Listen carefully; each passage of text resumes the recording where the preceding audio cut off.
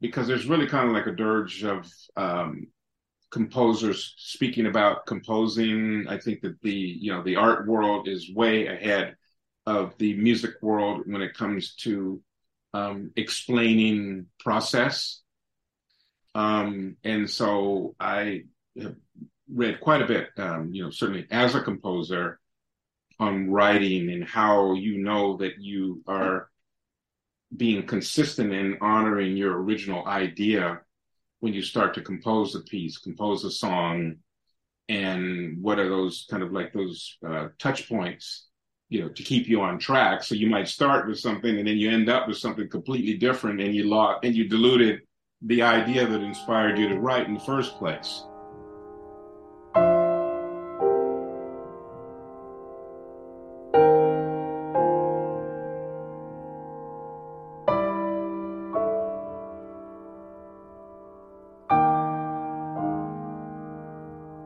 Listen to the Vibes. Welcome, everyone, to another episode of Listen to the Vibes. And I have to say, I'm very excited, very honored to welcome Mr. Todd Cochran here. Now, he plays piano, he plays keyboards, he's a composer, he plays electronic music. And I mean, this guy's album is incredible. I enjoyed every bit of it, and we're going to get to know him and talk about the album. So let's kick this off right.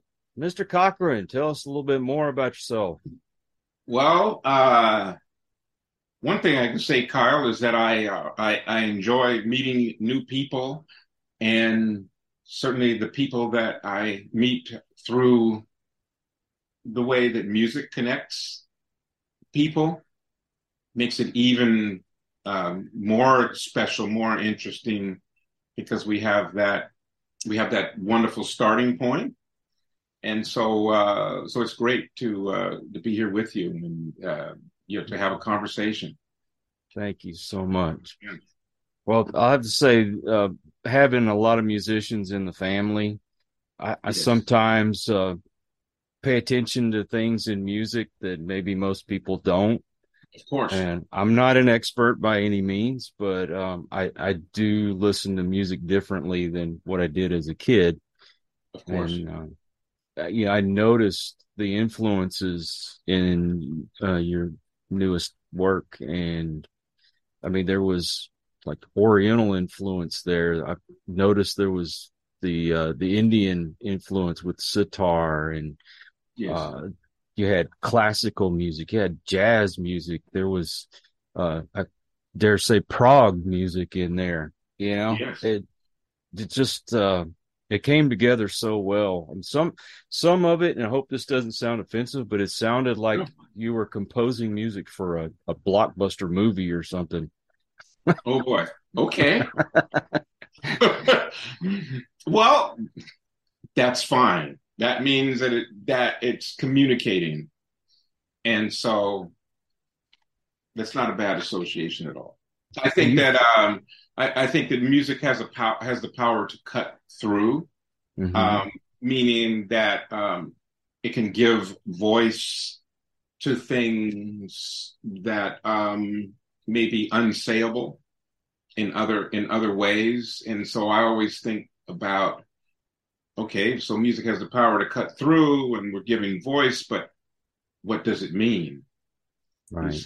And so this album really means that I'm at a point where I'm completely open to expressing the influences that have formed me, things that I have pursued to the place of understanding and playing authentically.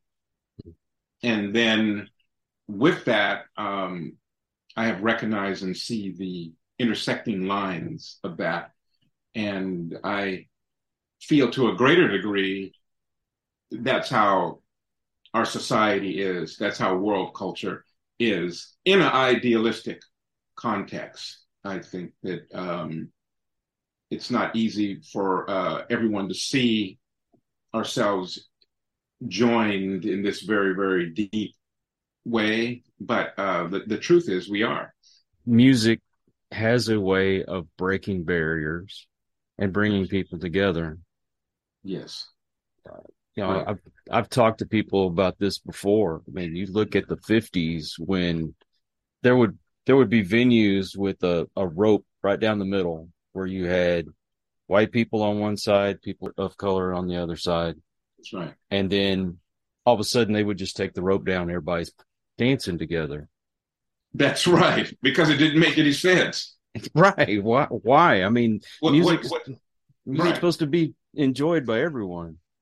And people are people. And that's really something, particularly like where we are, like this is, holiday weekend. We're celebrating, Juneteenth for, I guess it's the second or third year.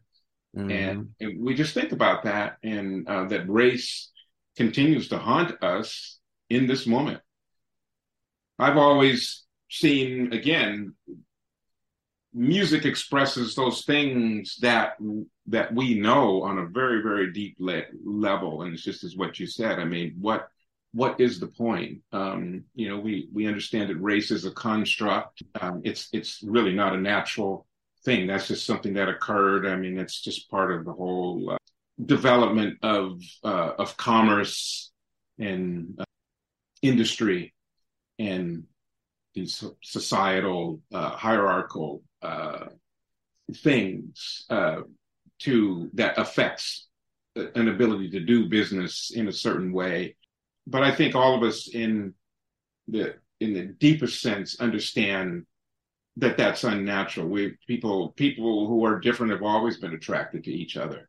People have always been curious about what other cultures do, what other societies do, what their beliefs, practices, how they celebrate, how they experience each other, and something that I know we talked actually before we went live here, just family structure and what that means, and so I tend to think of us as I express it through the music as a community.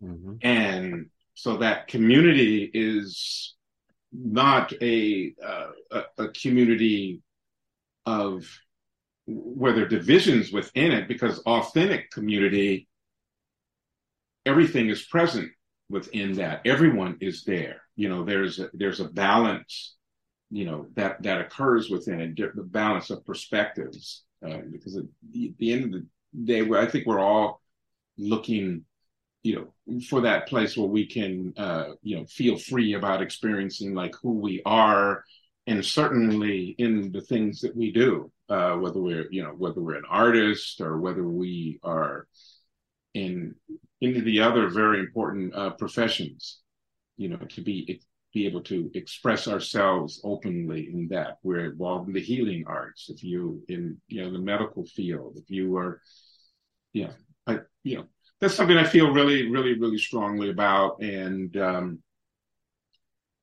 surely a lot of it probably comes from just my orientation to the world, having been born and raised in San Francisco.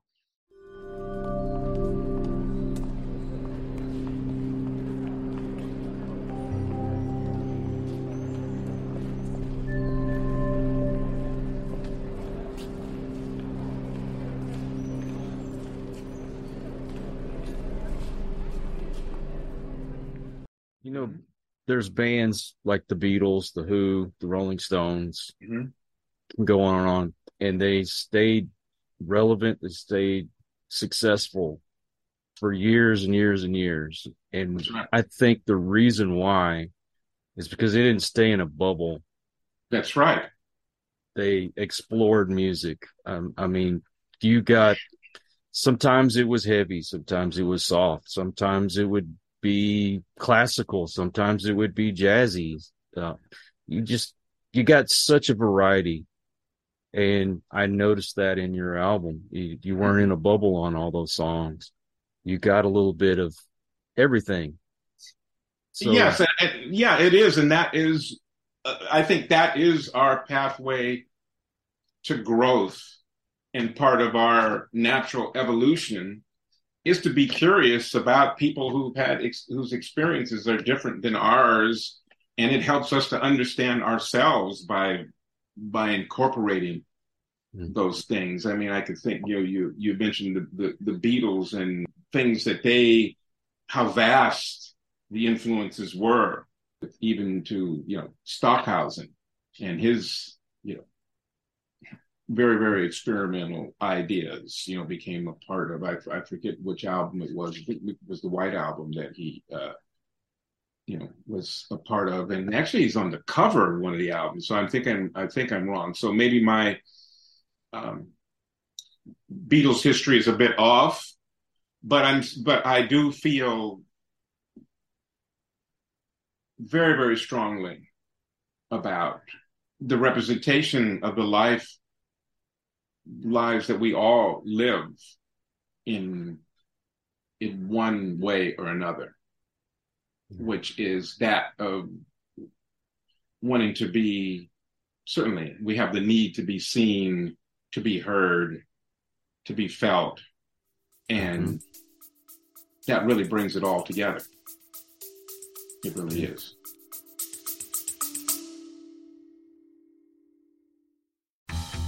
I'm comedian David Race in Los Angeles. I host a celebrity-filled paranormal talk show like no other. Monstrosity has great guests answering weird questions. You won't believe the combo of celebrities and paranormal experts who've been on this show. I guarantee you'll like Monstrosity, or you get your time back. Go to monstrositypodcast.com right now and take a look.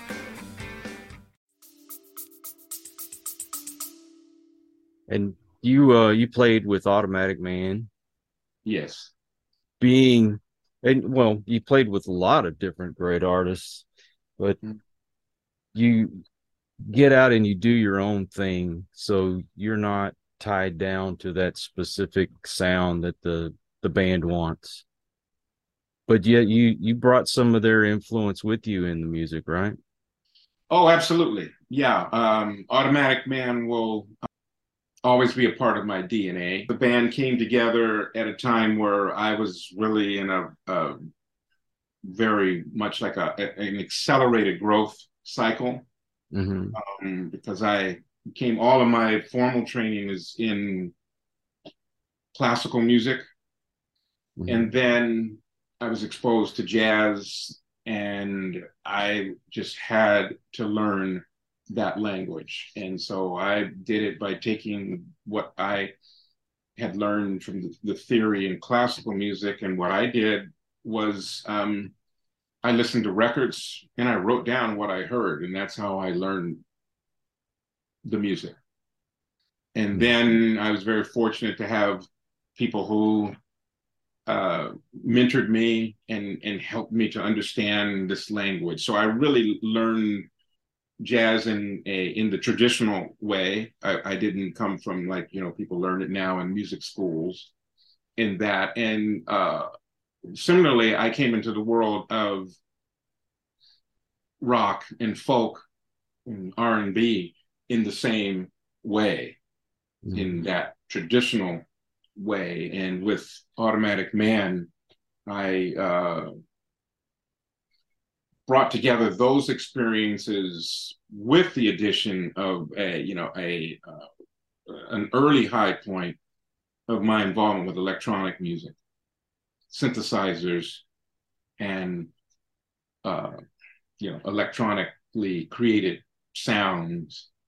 And so I did that to create a dimension for the music, not just the background, but it actually had lead roles in the music, in terms of melodies and things that you could sing along with, that were memorable, signature sounds. And it was really, really just completely engrossing to me, because I was able to do things certainly like to orchestrate, and also like set a sound design, give a sound to a piece of music. And so that was very, very important to me. And integrating that with the guitars and and the bass and the drums, and it was with Michael Shreve on drums, who was just the principal founding member of the band. He and I came together with Pat Thrall on guitar, and Donnie Harvey on bass, and we came into it, and we just fused a language where we could speak with each other and try all the ideas and play what was in the atmosphere, play what we had seen on the way to rehearsal, play what was going on in our lives. And so we developed a musical shorthand, and that's really what brought that experience up to the level that it was, and to have the album that we did, and for it to be impactful, really, it means a lot. It means a lot. Whenever you're writing your music, and do you think of a musician sometimes and maybe write more geared towards their strengths, or is it all just you? I'm always in the listening, and I think it's very, very important to hear, if I'm working with another artist, to hear what it is that they want to say, and then to embrace that. I am definitely not interested in putting my sound and signature on everything that I do. Certainly there's an approach that maybe people will reference as, coming from me and my orientation to music, but it's always about serving the music first. And also that means I really don't have a preference about whether the music is whether it's acoustic or whether it's electronic. It's the melodies first. It's the song. It's the verbiage. It's what's being said, and then that will dictate the instrumentation. But it's always the music, the sound. It has to serve the message that's coming through the song.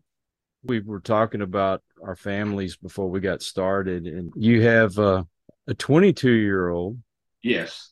One of the benefits of having kids is you kind of keep a connection to what's going on. I know we talked a little bit about that, yes, music wise, because I'd still be stuck in the 70s and 80s if it wasn't for my kids.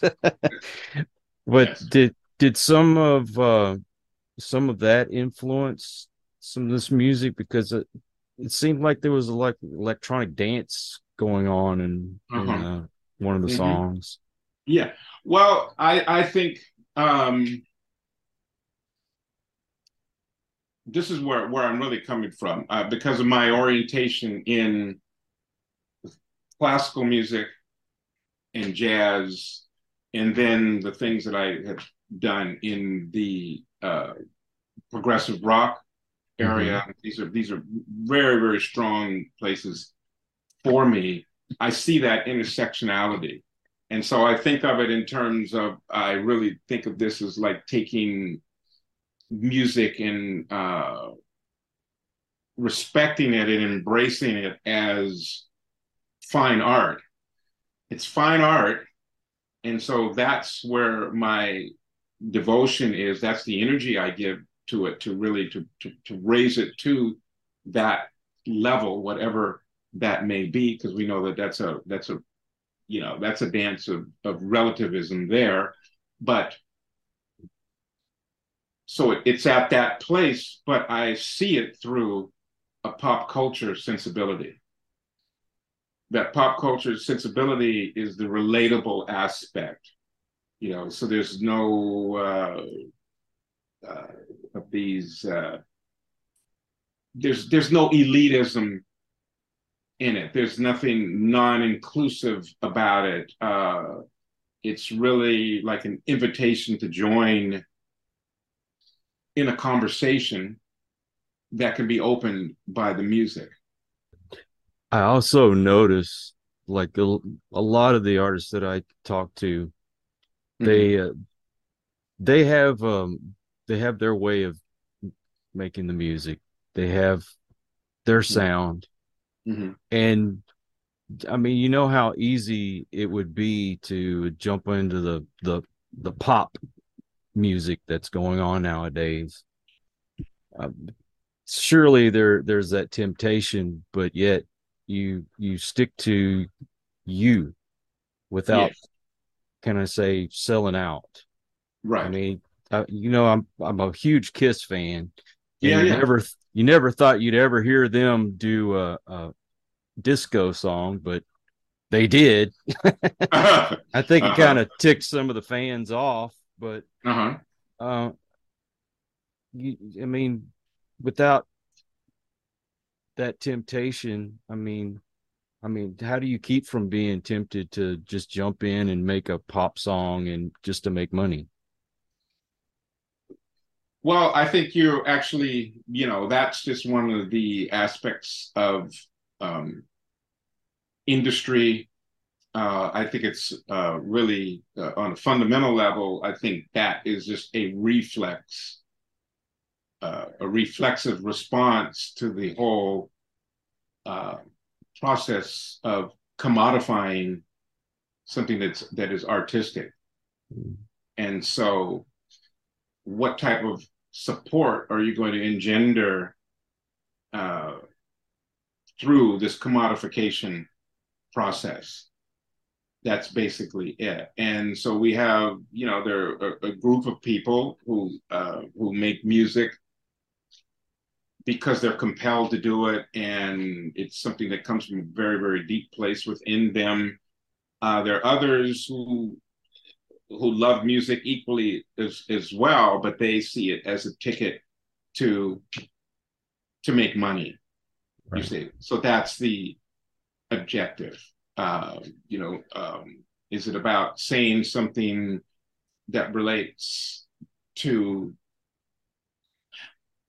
the um, the formation of a indestructible happiness that comes from being able to relate to people and from a place of empathy and empathy within our society, empathy within our dealings, uh, empathy within our negotiations between, you know, groups of people, governments, and that. And because we see that when that fails, um, it becomes the situation becomes problematic.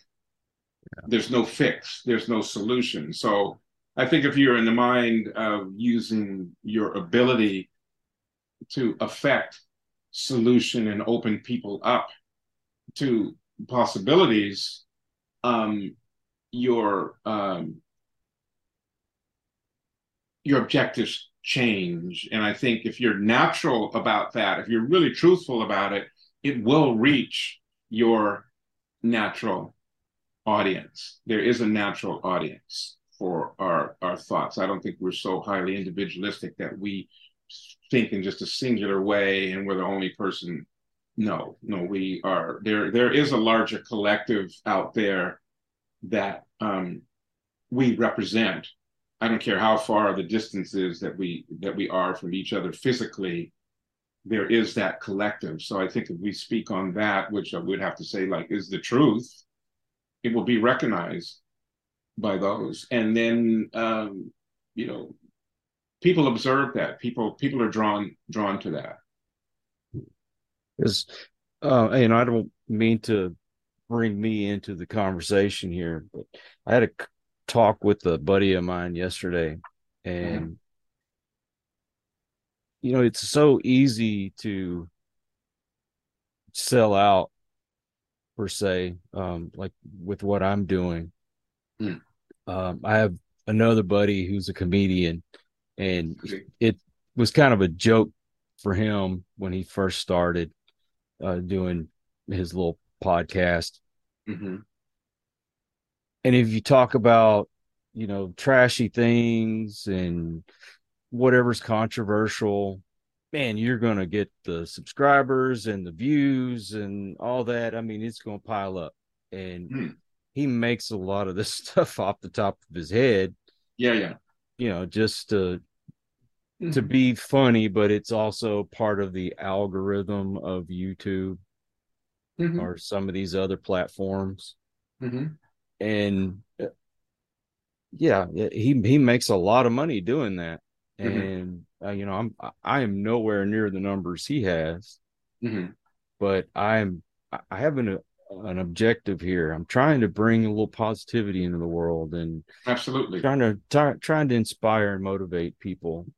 Mm-hmm. And I could easily sell out and just start doing all that controversial stuff and Of course. just to make the money. But Right. to me, that's not being true to me.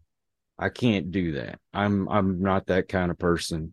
Mm-hmm. To him, I mean, he's a comedian, so that's Mm-hmm. part of his world. Mm-hmm. It's not part of mine. Mm-hmm. And Well, what I think is that you can. There are levels of social commentary that can be initiated on a level of shock just because of the boldness of what is being said. mm, But I think that what you are saying, you're talking about, you have a core value system that will not allow you to just go to that place right, um, to make um, more money. right, I think that those things happen. I think when we, see people, particularly people, talk about being true to themselves, and then, of course, they're competitive with themselves and pushing themselves to that place once they've instinctively connected with that motivational center that gives them that connection with the emotional drive that what's they say it inspires and motivates your psyche in a way so that you can push and go deeper into this thing about that you want to communicate and what you want to share and so we see oftentimes people who go to that place and avoid just that direct and maybe more commercial or obviously accessible place. They get to a place, they arrive at a place that's beyond their dreams. And there is a beyond the dream place because part of the artist's skill is that skill that allows that interior human feeling to move outward into the world. And when that occurs, you're actually moving energy, and that thing that you put there, it becomes relatable in an objective and subjective context, you see. So it's stimulating people, it shocks them, they're surprised, they might be offended, but what lingers is they're thinking about things, you see, particularly if you are delivering your message in a constructive way, and that's what I think. I think that while like music can't stop the ugly things, the horrors that are occurring in the world, but it can lead us, to the practice of communicating better and with humanists to the point that it stimulates a constructive dialogue. And I think that's where the healing, that's where the betterment occurs. And I know that was probably like a roundabout journey to get to that point. But I say it's cool for them, but it may not be cool, yeah. Yeah. I mean, like, I'm a huge fan of Frank Zappa. Uh-huh. He didn't care about getting into the top 40. He just cared about making his music. Yeah. Uh-huh. And he had the fan base. I mean, Mm-hmm. the guy definitely didn't hurt for money, Mm-hmm. Uh-huh. but he didn't have that top 10 hit, Right. the pop stuff that was going on. He could have easily done it. I mean, he proved it. He wrote a song for his daughter and it became a top 40 hit with Right. Valley Girl. And That's true. So what we can say on that is, Kyle, is that we just have to accept and know, like, see, we're not all wired the same. Right, right. That's really what it's about. Um, Everyone might not perceive things with the same amount of depth that you do, and then that's connected to your value systems, how you grew up, your orientation to the world, and things that you have been working on, to become a better person, which we do daily. You see, so everybody is on a different track of that growth cycle. And so I'm not going to even go so far as to say maturity. I'm not going to say the M word, maturity. I'm just saying we're growing. I mean, I think that, yeah, I think so. And those things that we do that we recognize can actually make a difference, they come in waves. It's just a wave of it, and so I feel a part of a wave at this point with From the Vault, Notes for the Future. These are thoughts and concepts that I have held close to me for some time, that I am releasing into the world freely, because this is where I am, the connectivity and those things. And so, like, for some ideas, if we just think about giving ideas a persona, you can say that for an idea to being isolated can be a very positive experience for the idea, because if it sits there and as it marinates and it gains strength, and it can take on another sense of importance, where that you have to express it. And that's really where I am. It's got the emotional imprints, there's the memory, there's the remembering, and then there's the formation, of this better relating in this context of this very, very needy world that we are existing. Every time of day has sounds. Sounds everywhere. Street sounds. Sounds of nature. Sounds of every kind.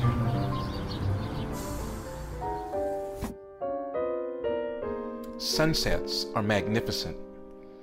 They signal a change in the light of day and a time to reflect. However, dawn to me is more about hope and unfolding and affirmation. There's such optimism and awe to a sunrise, and everyone experiences it differently.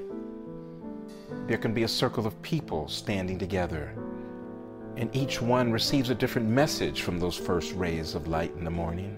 The sky seems to roll and turn, and sometimes there's the sight of the moon in the early daylight. Dawn can be a mysterious beginning after the night. And then we have daydreams instead of the kind we experience while sleeping.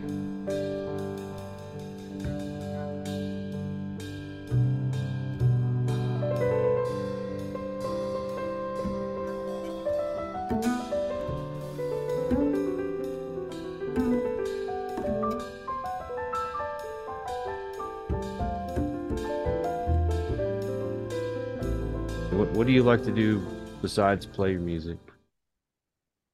Okay, I'll tell you one of the things that I really enjoy and have, like, say, for the majority of my life. I enjoy reading.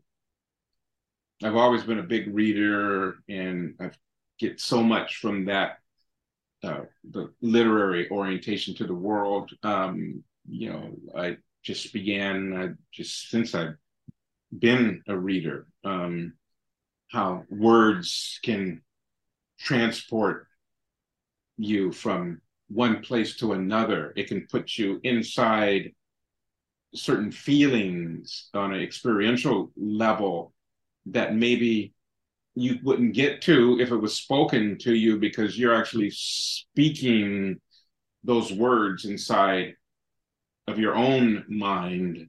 And so it is immediately interacting with your, emotional memory. And that's very, very exciting, and then you learn different names, you learn different foods, you learn different cultural traditions, and then you see how it becomes, it's circular, like the track one of the tracks on the album, The Spinning Circle. I'm talking about that connectivity, and we are in motion. We're in motion until we say that we aren't in motion. And so what are we doing with that? And so for me, it's about bringing ideas to the surface and expressing them in the most direct way. I read a lot of nonfiction. I'm sort of a history buff. Certainly, I read a lot about the art experience. I've read quite a bit about writers and writing, because there's really kind of like a dirge of composers speaking about composing. I think that the art world is way ahead of the music world when it comes to explaining process. And so I have read quite a bit, certainly as a composer, on writing and how that you are being consistent in honoring your original idea when you start to compose a piece, compose a song, and what are those kind of like those touch points, to keep you on track. So you might start with something and then you end up with something completely different, and you diluted the idea that inspired you to write in the first place. So that's something I'm very interested in. I read a lot of biographies, and I would say, and I am avoiding saying what's my favorite book, but I am talking about major and minor influences. And with that, I would say, like, what sort of things move us through our phases of personal growth cycles. And when we think about that, I look about that in relationship to the larger society's rate of evolution. See, it's like your growth cycle might be different than what like the social scientists would say. What I'm interested in and what I'm always trying to express through my work as a composer, as a performer, recording artist, live performance is where it all comes together for me. And so I'm thinking about what are some of the barriers that music can address, the things that are unsayable. And so when we do that, what do? We have to tune into the signposts. We tune into the signposts by just being aware. How are other people who may be experiencing life in a more dramatic and possibly even more devastating way, what is their response to that experience? And so I'm thinking about, okay, so again, what are some of the barriers that music can express? So to that, I would look at the piece on the album that I wrote, which is Hymn for the Hidden People. That's a wide, it's casting a wide net there, because people are hidden in different ways. And so we're not talking about just the disenfranchised. Of course, we're speaking about the homeless, the people who are impoverished psychologically because of whatever issues they may have had in their lives early on that they have not been able to to deal with. And I think that again, music has the power to cut through those things and allow people to release those emotional things that may be like very, very deeply embedded in their bodies, in their minds, that's entrapped there. And so I think about that in a very, very deep way. And so we talk about the hidden people. There are people who could be in front of you, and you might think that you understand that person, but what's really going on inside has been very cleverly hidden. There's always been a percentage of our society who need the assistance of others. We read all of that. We read it in the spiritual text. We read it, in the Greek text. We read it in, what we understand of the Nubian culture in Africa. There's always been that percentage of the population that needed the assistance that could only exist with there being a dimension of empathy. And so we have to go more deeply into ourselves to awaken that compassionate portion of ourselves. And by that way, we are dealing with the mental health of our society as a whole, because we know what happens, like certain, repressed feelings and things like that. It leads to what we call minor criminality,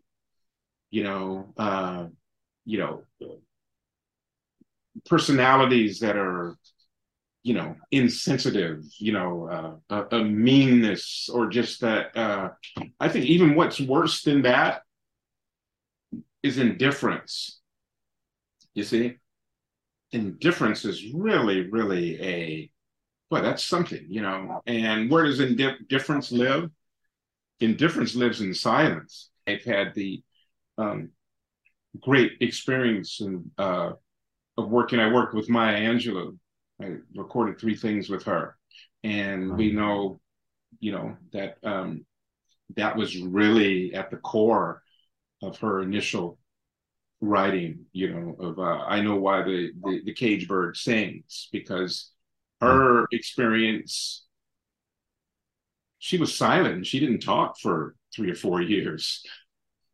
And the art and the poetics and being inspired by someone who was compassionate, it said, well, why don't you try poetry? Why don't you try to, express this, that, and the other? And look at that. That was released, and she just, just brought gifts to the planet from it. Yeah. And so I think that we all come here, man, with things to give to the planet. And that's what I see everywhere. Like, there are beloved people who really, really are concerned about the condition of our world. I can message that through the music, with the excitement of rhythms and colors and musical surprises, and dealing with that intersectionality, dealing with creating a quilt where all sorts of people see themselves in it. And we look around and say, wow, like this is, we're here, in this together. Mm-hmm. And I think that's, there's my altruism. Mm-hmm. Well, we're all human beings. We all bleed the same. We have to help one another and not find ways to separate us. Yes. Yeah. Mm-hmm. That's right. And that's what it is. So it's about if anything, within the music that I write, I think, which is a consistent theme of everything that I've done since the beginning of my career, is this It's that unifying impulse. Yeah. Yeah. And I believe in the differences. Man, I don't want you to disappear. And because I have to say, like, I don't believe in this whole melting pot concept. I believe in, and I've said this before, I believe in the salad bowl. There's lettuce in there, love lettuce. There are tomatoes, maybe some cucumbers, there's bell pepper, there's bean sprouts, there's arugula, there's purple cabbage. And that, those elements work together. But this whole melting down, man, why would you want to melt down who you are, Kyle? I don't want to melt down who I am. I want to come into a space, man, where everybody is representing, and that's cool. That's what enlivens it. That's where we recognize the creative impulse. The creativity happens with that collision of experiences, man, and that thing that engenders a sense of awareness and a knowledge of how important the individual is to the progress and the continuation of the human spirit. I've always said that if everybody was the same, this world would be boring. Absolutely. That's why my marriage, I think, works so well. We do have a lot in common. Yes, we do. But my wife brought so much into my life that I've never experienced before. And it's influenced me in so many ways. Now, absolutely. Do I enjoy all the things she enjoys? Of course not. And vice versa. Right. But I can at least say, hey, I've got to experience this, and it's broadening the horizons. Exactly. And that's beautiful. You broaden the high horizons, and that creates the peace. You see, peace. It creates the peace inside of you because you have a wider understanding, and it creates peace again in our very needy world. Has there been any hurdles in your life that you've had to overcome, whether it's your life in general or music? I leave it up to you. Yeah, I think that the hurdles that I've had to overcome, I think were just a part of those in my growth cycle. I think that's it. Just broadening my outlook on the world, a sense of time. I think that I kind of get lost in the whole area of solitude. But solitude is not loneliness. But there is a certain dimension of solitude that occurs, certainly with just the whole practice of creating music, creating art, composing, preparing to perform, and just learning in general. So I think, if anything, it's just been developing a dimension of relationship, which I actually enjoy. And I would hope that people don't see like, man, but that's something that he really had to work on. I hope that I'm in a relatable state. Said like his ideas are great, but he needs to work on the delivery. Do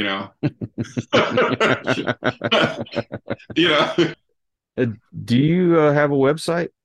Yes, I do. I will put that in the description. But what is the website? My website is toddcochran.com, and I have a Wikipedia page. And right. Yes.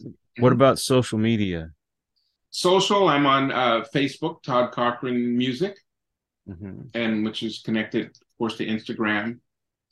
I don't tweet that much. I may start more. It's an interesting format. It's shifting, but I think it's wonderful. I think it could create a great dialogue. The album, it hasn't come out yet?